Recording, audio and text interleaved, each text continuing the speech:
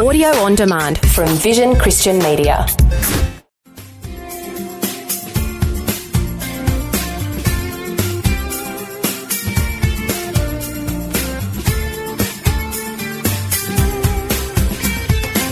This is an amazing gospel. It talks about the love of God. It talks about the divinity of Christ. It talks about his sacrificial work on our behalf. It is a heartwarming, very personal gospel because it was humanly written by somebody who knew Jesus possibly better than anyone else, and that is John, the beloved disciple. One of the inner circle of disciples, as well as one of the 12, the one that took Mary, the mother of Jesus, into his home, the one that was called the disciple whom Jesus loved. It was probably John who laid on Jesus' chest and said, "Lord, who is it who will betray you?" And so we have this priceless Gospel of John that we are learning day after day. And so as we begin chapter 5, it is ultimately about what I call the 5 witnesses. The 5 witnesses are the 5 sources that are credible, that are authoritative, that affirm that Jesus is the Messiah, the Son of David, the Christ. He is also the Son of God. And because he is both Son of David, Son of God, he is the perfect Savior for our sins. And indeed, that's why he came the first time, to take away our sins. So chapter 5 is about the 5 witnesses, but we'll learn about them near the end of the chapter. In this particular lesson, we're learning of the 3rd sign that Jesus did, and this sign did not happen in Cana of Galilee. It would occur in the city of Jerusalem. So the 3rd sign is the healing at the pool of Bethesda, found in Gospel of John, chapter 5, verses 1 to 16. As we often do, let's take a look at a couple of verses, do an overview, and then continue our verse-by-verse commentary. So there was a lame man at the pool of Bethesda, and he'd been there for 38 years. Verse 6, when Jesus saw him lie, and knew that he had now been a long time in that case, he saith unto him, Wilt thou be made whole? The impotent man answered him, Sir, I have no one, when the water is troubled, to put me into the pool, but while I am coming, another steppeth down before me. Jesus saith unto him, Rise, take up thy bed, and walk. Well, guess what? This man didn't need anyone to put him into the water. He didn't have to wait for an angel to stir up the water and perhaps release curative powers. All he needed to do was hear and obey the words of Jesus. Or another way to put it, hear and believe and obey the words of Jesus. That's all it took to bring him from a condition of complete paralysis to being able to walk again, even though he hadn't done so properly in 38 years. That's even longer than what Jesus had been alive, humanly speaking. So all this has to do with the time of a feast. Although the feast is not mentioned, we think it is Passover. And then the pool of Bethesda itself, which is just north of the temple compound. It was by the sheep gate, and we'll learn about that. And then about the pool of Bethesda, where you had the sick people waiting there, hoping to get healed, hoping the angel would come down, stir up the water, and the like. And this particular man, because of his type of illness, was never able to get into the water in good time. But Jesus asked the question, do you want to get well? Then believe and receive.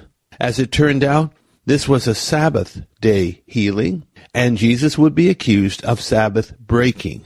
And so Jesus meets the man, tells him to sin no more, and after that, he's on a collision course with the religious elite. Let's now look at the entire portion from John chapter 5, verses 1 to 16. Our lesson is called Sign 3, Healing at the Pool of Bethesda.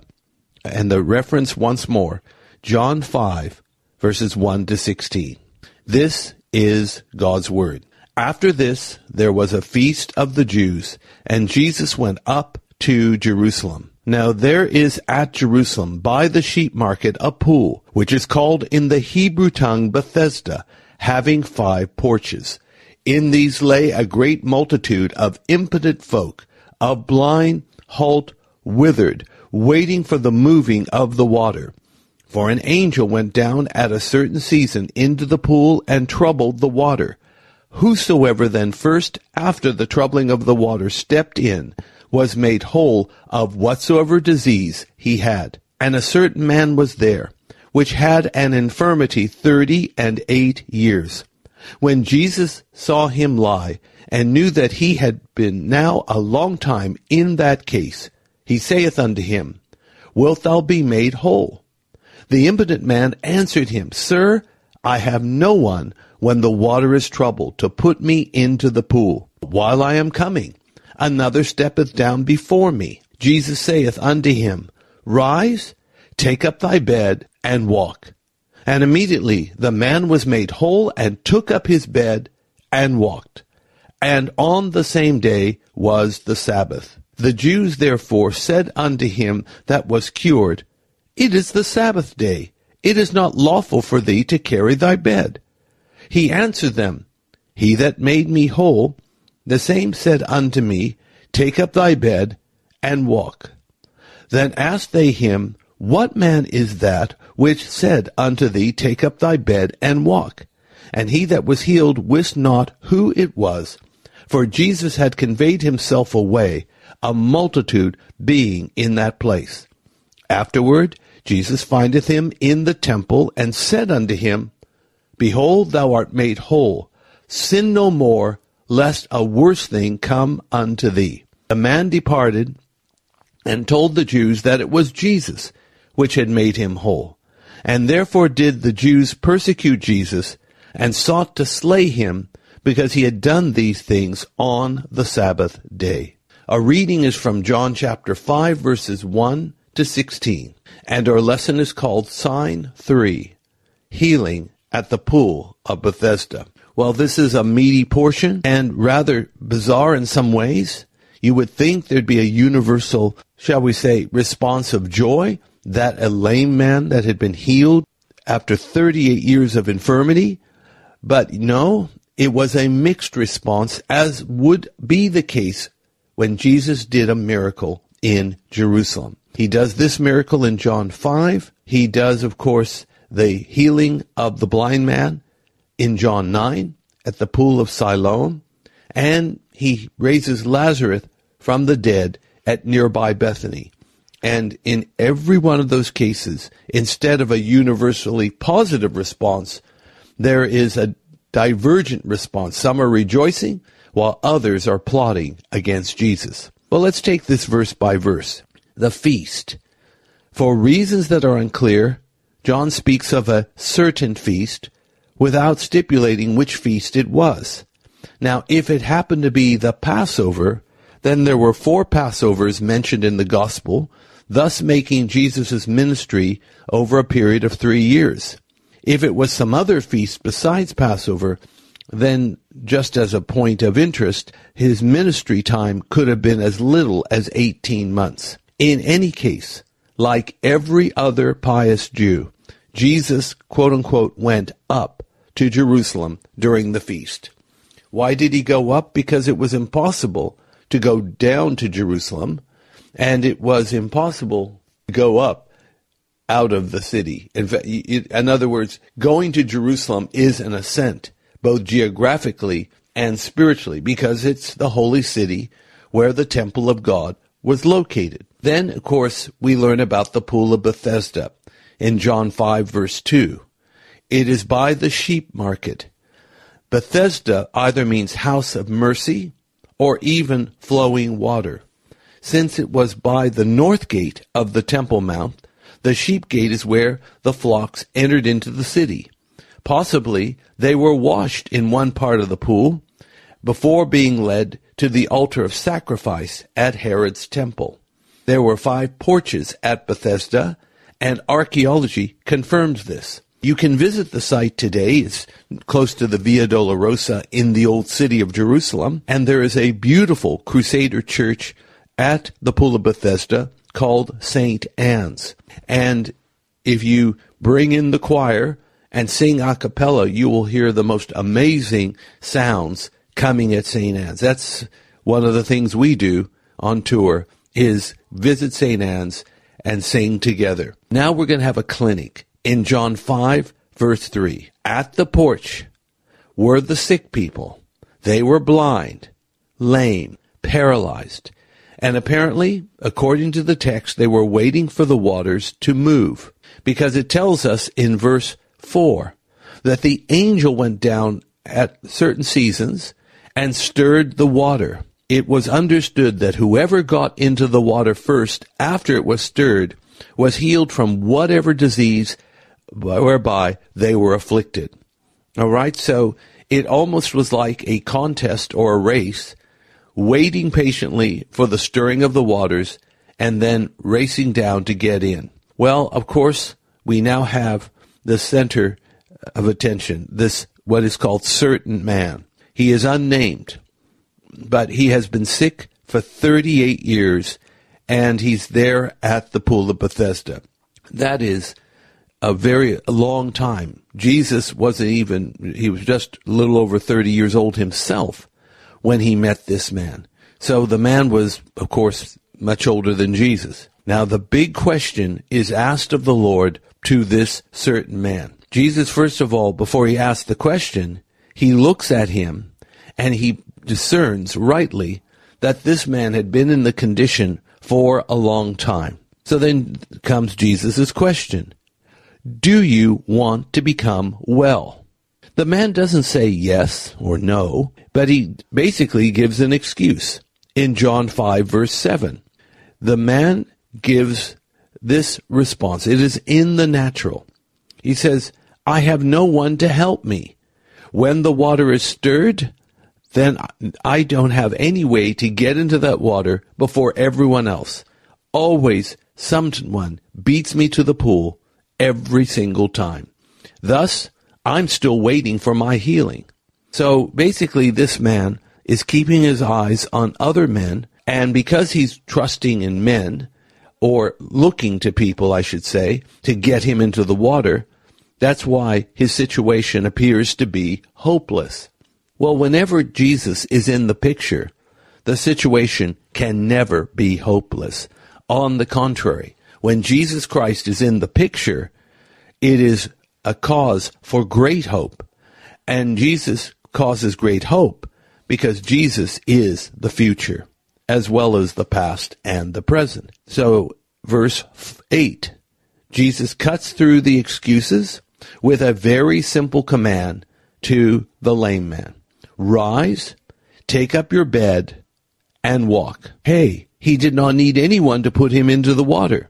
In fact, he didn't even need water, full stop. What he needed was to obey in faith the words of Jesus.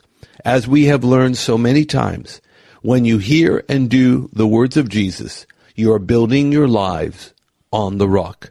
Verse 9, apparently the man did obey. He was made immediately and completely whole from his disease. Praise God for that. So he took up his mat. It says take up your bed, but it's really a rolling mat. And he walked out of the pool region. In verse 10, though, trouble was brewing. The observant Jewish leadership, and this is the term we should keep in mind when we read the phrase, the Jews, here in the Gospel of John. Because remember, John himself was Jewish. Jesus was Jewish. The apostles were Jewish. The early church was Jewish. When it comes to this term, the Jews, let's see it as either Judeans or Jewish religious establishment elite, rather than all Jews in general. So anyway, the observant Jews were scandalized that this healed man was breaking the Sabbath. Now that was according to their interpretation and not necessarily according to the will of God. They told him it was unlawful for him to carry his mat on the Sabbath day. So instead of being impressed that God chose to heal this long crippled man, all they worried about is Sabbath keeping and violations. Yet Jesus says that the Sabbath was made for man, not man for the Sabbath, and that the Son of Man is Lord even of the Sabbath day. So the man was asked, "Who is this that healed you?" Or, "Why are you carrying this mat?" in verse 11.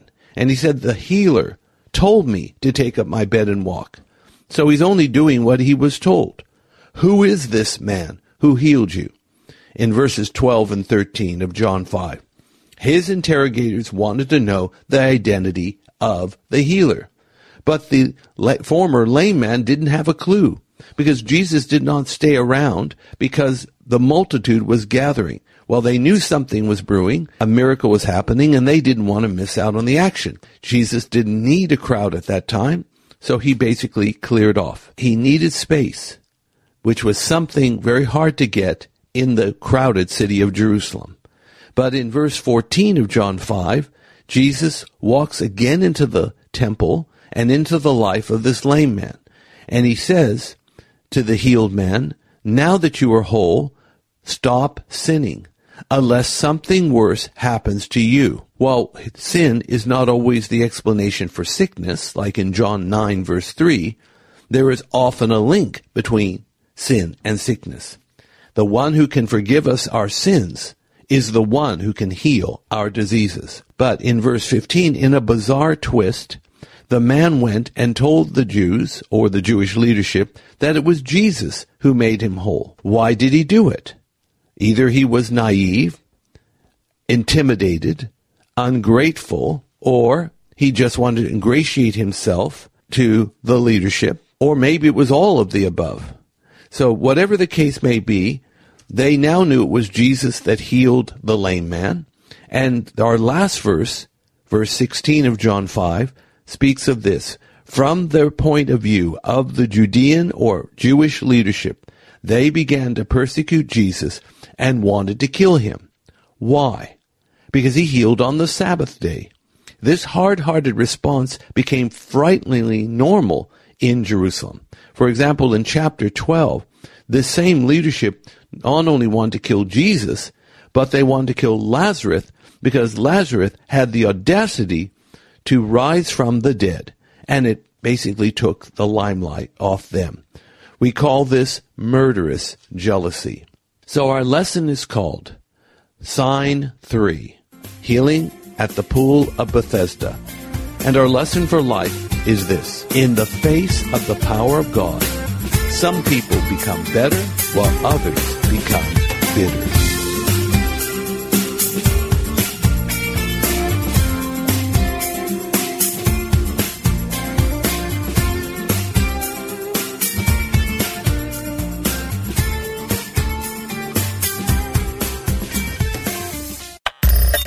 Thanks for taking time to listen to this audio on demand from Vision Christian Media. To find out more about us, go to vision.org.au.